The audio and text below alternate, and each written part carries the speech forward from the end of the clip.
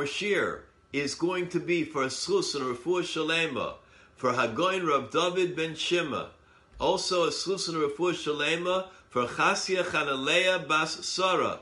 May they have a Refuah Shalema Bimheira and Arichas Yamim Vishanim Tavos. Our shir is on the words Naaseh Adam B'Tzalmenu Kidmusenu. Hashem said, "Let us make man."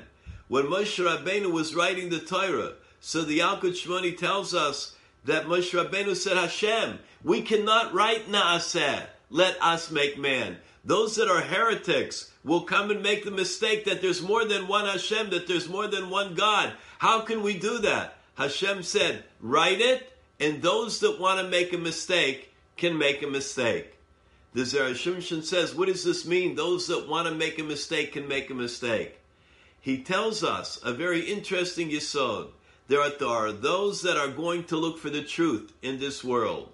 Unfortunately, there are those that don't look for the truth. Those that want to look for other things, they will find them. If they want to try and have heretical views, they're going to be successful because they will not look for the emes. And therefore, by us writing, let us make man, na'aseh, it is not going to provide the heretic with an opportunity. They will find their own opportunities. What they want to hear, they will hear. What they want to see, they will see. What they don't want to hear and see, they will not. This is a very interesting yesod in life, because all of us have to want to see the truth. We want to hear the truth. Sometimes someone will come and tell us the emes, and we will not want to hear it. We'll not be up to hearing, so we'll hear whatever we want to. We can't filter the truth.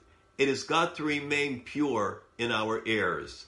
The Chavetz Chaim Zecher Tzadik Livracha told over that in his town there was a very big gvir, a wealthy man. He had a son-in-law, and he loved the son-in-law very much. The son-in-law became sick. Lo Aleinu Vel Kol Beis Yisrael. They needed to bring in a medicine that was extremely expensive in order to cure him. The father-in-law had plenty of money. He could afford it. All the doctors told him, this is what you've got to do. You've got to spend your money on the medicine for your son-in-law. But the father-in-law somehow couldn't hear it. He was so cheap. He was so stingy. He wouldn't spend the money, even though he loved the son-in-law. And so the son-in-law got more sick, and finally he passed on. He was nifta from that sickness.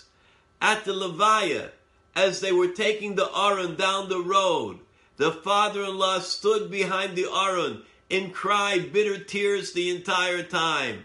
But did he ever understand what he had heard? Did he ever look for the truth? No. He remained the same. He did not allow himself to understand what was clear, what was evident, what could have saved his son-in-law's life.